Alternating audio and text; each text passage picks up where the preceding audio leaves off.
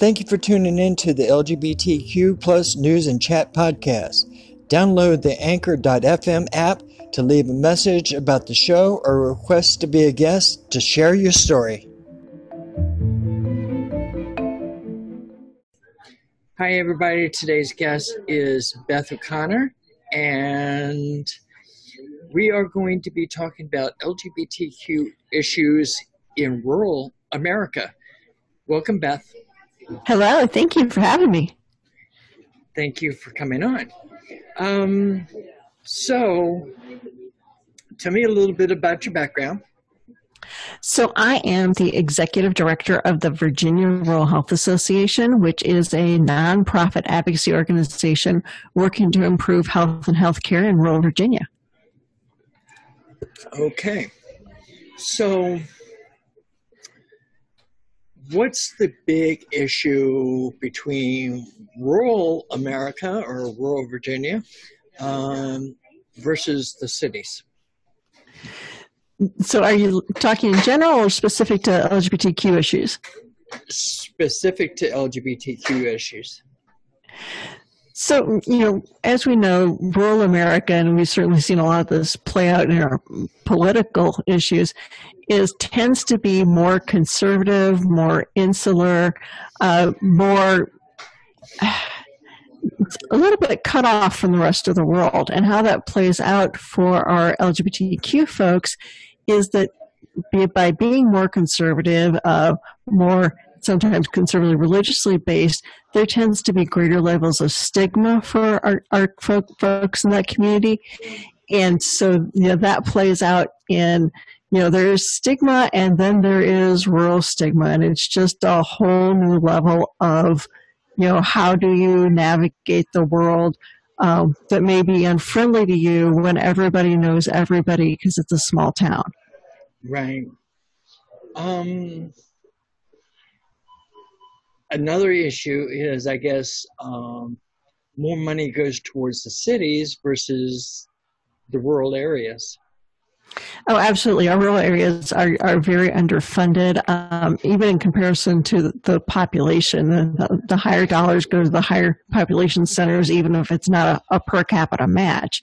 And we very much see this play out in our healthcare fields in terms of the number of hospitals and clinicians and physicians and nurses and specialists that are available to treat our population. Right. Now, I know there in Virginia, I've had a couple of LGBTQ people that have gotten elected in rural areas, and that was really shocking. Yes, we are very proud of Danica Ram. And that is a shifting in Virginia, and I know Virginia is, being born in Virginia, that's a big deal, especially, because the cities have always been like the Democratic strongholds, and rural Virginia was always the staunch conservative areas, and it seems to be shifting politically within Virginia. And not only Virginia, but all across the country in the rural areas, it's starting to shift. Yeah. And interestingly enough, in rural Virginia, that also ties into access to health care. We had a big argument over whether or not Virginia would expand Medicaid. And because the Democrats were willing to do that and the Republicans weren't, more Democrats got voted in. Right. So how do we address the differences between rural and the urban?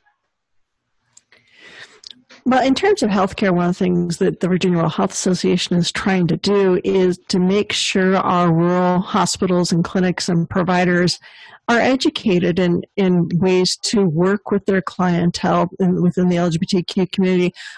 We're in the process of trying to identify funding for staff training to make sure that hospitals and clinics can be a welcoming place that's safe for everybody to go into. holding some community conversations to give people an opportunity to share their concerns and address those concerns. Okay, is PFLAG taking a big part in that there? We're certainly collaborating with them and some other organizations within Virginia. There's a group called Kaleidoscope that's in the South Central area. There's a few other groups and some of our even churches and mental health providers that want to be in on this. Okay. What about the transgender support groups? Yeah, that's one of the things. We don't reach out to them much yet, but we've just started this process, so they're certainly, within the realm of what we want to do. Okay. Well, I can, offline, I can point you to one that's, well, it's actually in the city of Richmond, but they have a lot of rural members. So I can point you towards connecting with them. Yeah, that would be very much appreciated. Another group that we've been working a lot with is a group called Queer Appalachia, which is not statewide, but when you think about Virginia, the Appalachian counties are most of our rural communities. Right. So we've addressed a couple of things, and the political is I guess the biggest issue. And getting these staunch conservatives out of office that just want to block everything. Getting them out is key. Religion is another big issue, which you brought up. And especially like rural Virginia, that's a very staunch Southern Baptist area. Home of Jerry Falwell. So,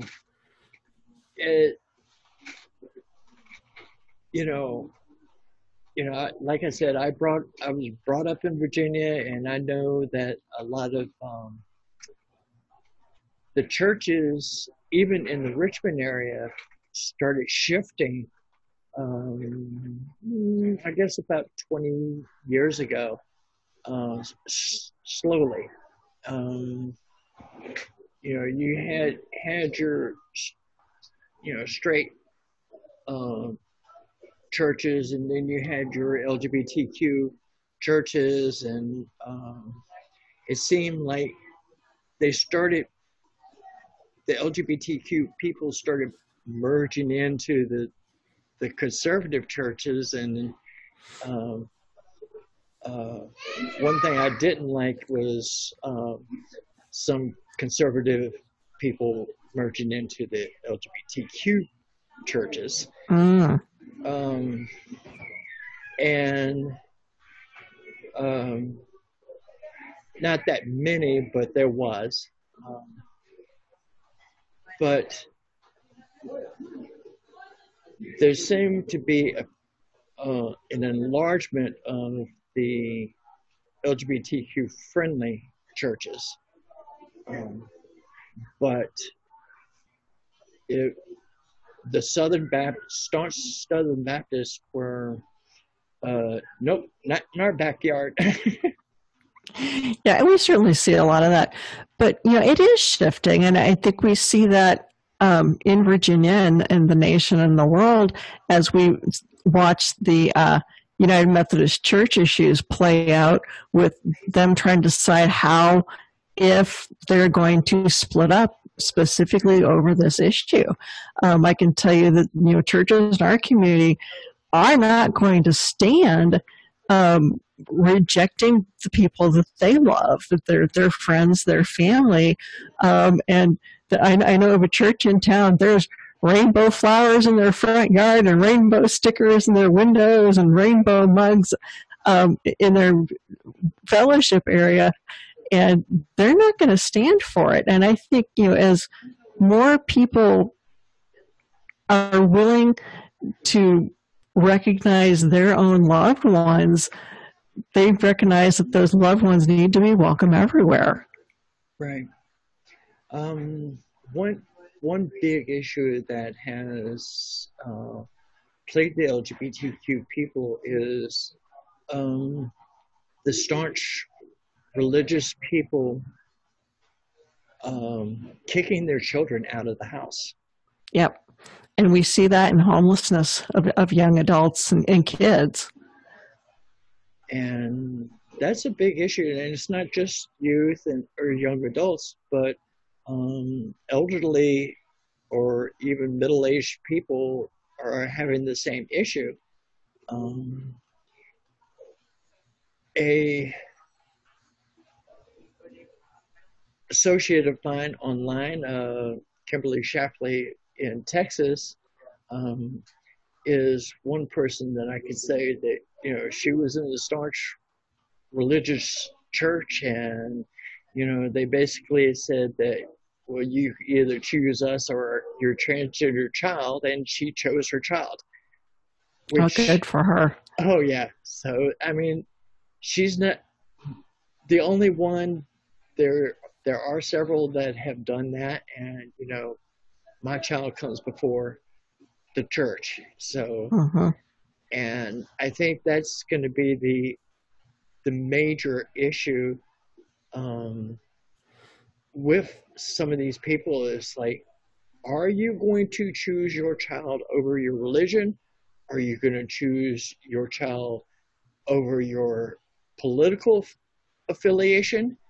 You know, or are you going to choose those and kick your child out? Oh, absolutely. And you know, I think we've seen some of that play out in the nationwide, the decreasing numbers of church membership. There are many of the more staunch conservative churches that their numbers are falling like a rock.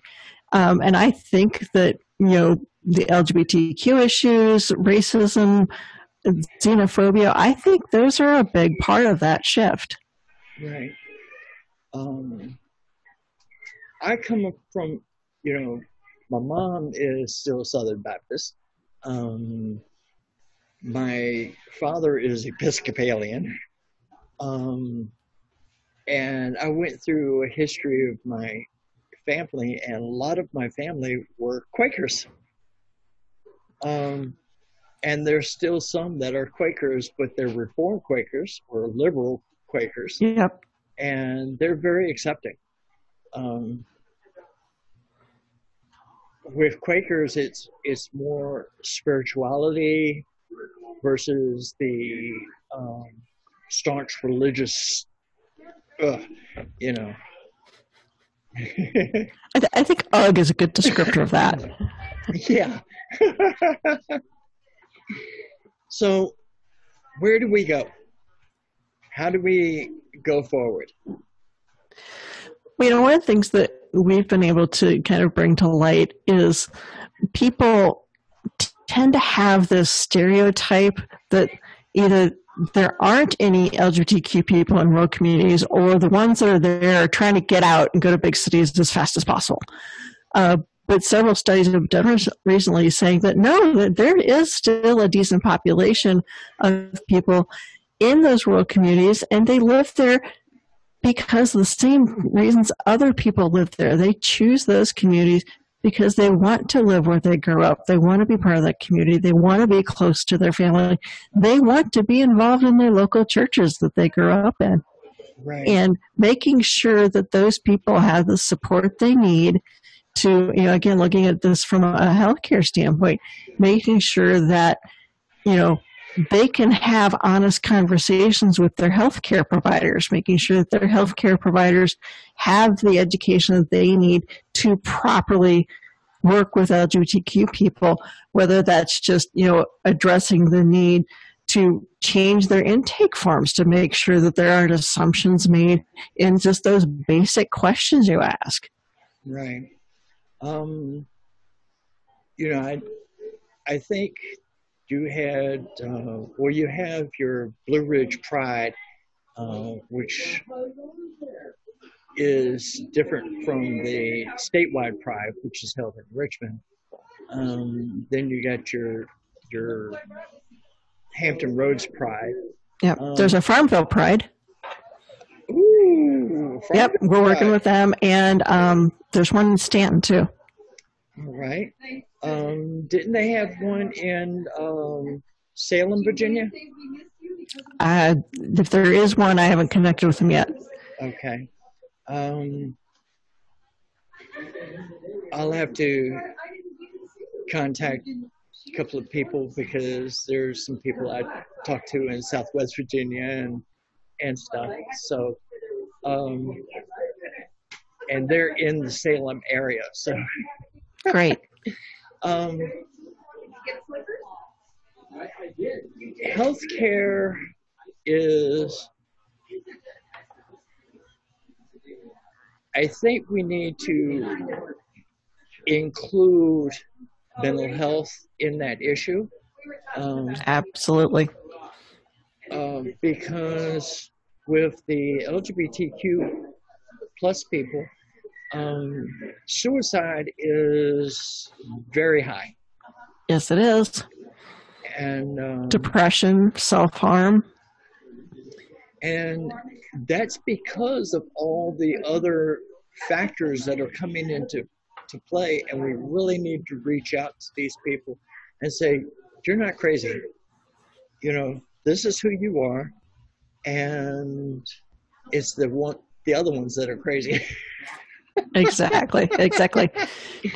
And we're, in terms of that, we're looking at this as a very global issue. There's the health care in terms of what doctors and hospitals do, but also there's just the health, the mental health, the sense of well-being in terms of knowing that you're not going to be discriminated at your place of work, knowing you're not going to face discrimination in finding housing, those bigger health issues. Right. And I noticed Virginia is trying to lean more towards what I'm reading and stuff and hearing is they're leaning towards a non-discrimination bill. There is legislation currently in front of the General Assembly, which hopefully will be passed in this next couple months. Woohoo! That would be great. I know one big issue in Virginia has always been the birth certificate for transgender people. And I think it was the last legislative session that they got some changes made, albeit that it was not as much as they wanted to, but it made it easier to change the gender on the birth certificate. We'll take baby steps one at a time if we have to. Oh, yeah, we'll take every little baby step we can take. See, with me, being born in Virginia, now I have an easier process to change the gender on my birth certificate. Good. So I can go back. I'm still working on the money to come up with to cover the fees and everything, but that's okay. All right. We've covered a lot of ground here in a short period of time. So, in your own words, what do we need to do next? So a personal plug, everybody cross your fingers that we get more funding from the federal government to address this issue. I'm all excited about that. We should have a grant coming in June. Very, very, very cool. But in terms of we and the big we in terms of what can individuals do, this whole thing came about for the Virginia Rural Health Association last spring, where we had a board meeting and talking about, what else can VRHA do for the people of rural Virginia. And one of my board members said, if we're going to serve the people of rural Virginia, we need to serve all of the people of rural Virginia. And I think for people recognizing that everyone is part of your community, no matter what their status, whether that's LGBTQ, whether that's immigrant, whether that's minority, whatever, everyone contributes to the health of the community. So making sure that people are part of those conversations and policies and whichever else. Okay. Well, good luck on this federal grant. Hopefully, it'll go through without Trump noticing. Oh, mercy.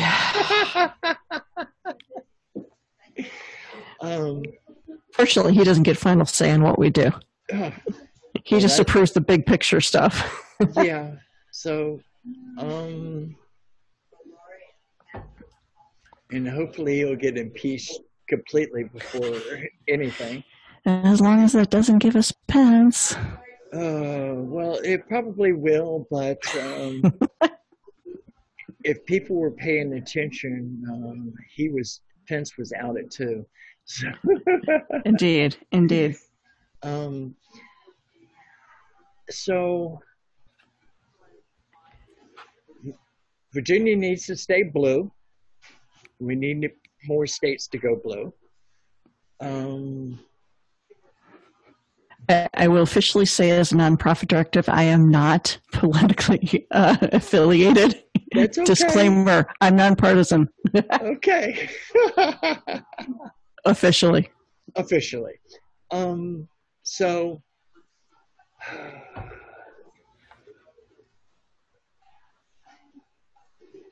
after you get the funding, what steps will be taken to get the money to the different communities? So what we're going to be doing is we're working with a group in Danville that I mentioned earlier that does a lot of this type of work, and they'll be helping us arrange trainings for hospitals and clinics. One, to review their policies and make sure that all of their policies are inclusive. Again, talking about things like, making sure intake forms don't have, that are gender inclusive and are, make sure you're not discriminating in terms of, how do you have listed for, who's your spouse or who's your whatever else. Because those are, just little things that people don't tend to notice unless they're looking for them, but can make a big difference. And then also talking to our healthcare providers about, how do you address common issues with your patients when you don't know and you don't want to make assumptions. And so there's a very interesting story that we've been bringing forward. There was a woman who went to her healthcare provider, and healthcare provider, just going through some basic questions saying, are you sexually active? Yes. Are you using birth control? No. Are you trying to get pregnant? No. And the healthcare provider is thinking this woman is an idiot because she's sexually active, she's not using birth control, but she's not trying to get pregnant. And the woman finally had to spell it out. My spouse is another woman. Yeah, it's like, think, people. Don't make those kind of gender stereotype assumptions. Right. We also have situations where, asking maybe a teenager, hey, are you, because you want to know if teenagers are being sexually active and making sure that they're taking care of themselves. But assuming that teenager has an opposite sex partner, especially in a small town where that kid's parents and the kid's going to be afraid to say anything because you might run and tell mom and dad, how do you communicate that information in a sensitive manner? Right. And then you kind of touched on that is also the keeping that quiet by law. Absolutely. And not telling the parents. Yep. And HIPAA in rural communities is very difficult because everybody knows everybody. We have conversations about, what do you do when your aunt, your neighbor, your Sunday school teacher, and your fourth grade school principal and the person in exam number 3 are the same person? Right. Because that happens. that absolutely happens. How do you make sure that you're not assuming that, so-and-so's, neighbor is involved with the persons you think they're involved with, or whatever else. How do you maintain that confidentiality? How do you make sure all of the staff are maintaining that confidentiality? Right. And not only within the office community, the office setting itself, but outside the office setting. Oh, especially outside the office setting. Because if they take what was said in confidentiality in the office outside into the community, they've already violated HIPAA. Absolutely. And they may not realize it when they do that. That gossip channel is very short in rural America. Yes, it is. It's an all-access channel. Oh yeah, and it's like the party telephones back in the day. Everybody could listen in on the conversation. Oh yes, they do. So anyway, we have a couple of minutes left. Do you want to give out a little contact information? Oh, absolutely. So I would first of all encourage everyone to check out our podcast, which is the Rural Health Voice, which looks at health and healthcare issues in rural Virginia and for rural America in general. And if folks are interested in learning more about the Virginia Rural Health Association, I would encourage you to go to vrha.org. Wonderful. And I'm going to end the recording here. Listener support is much appreciated. Donate as little or as much as you like.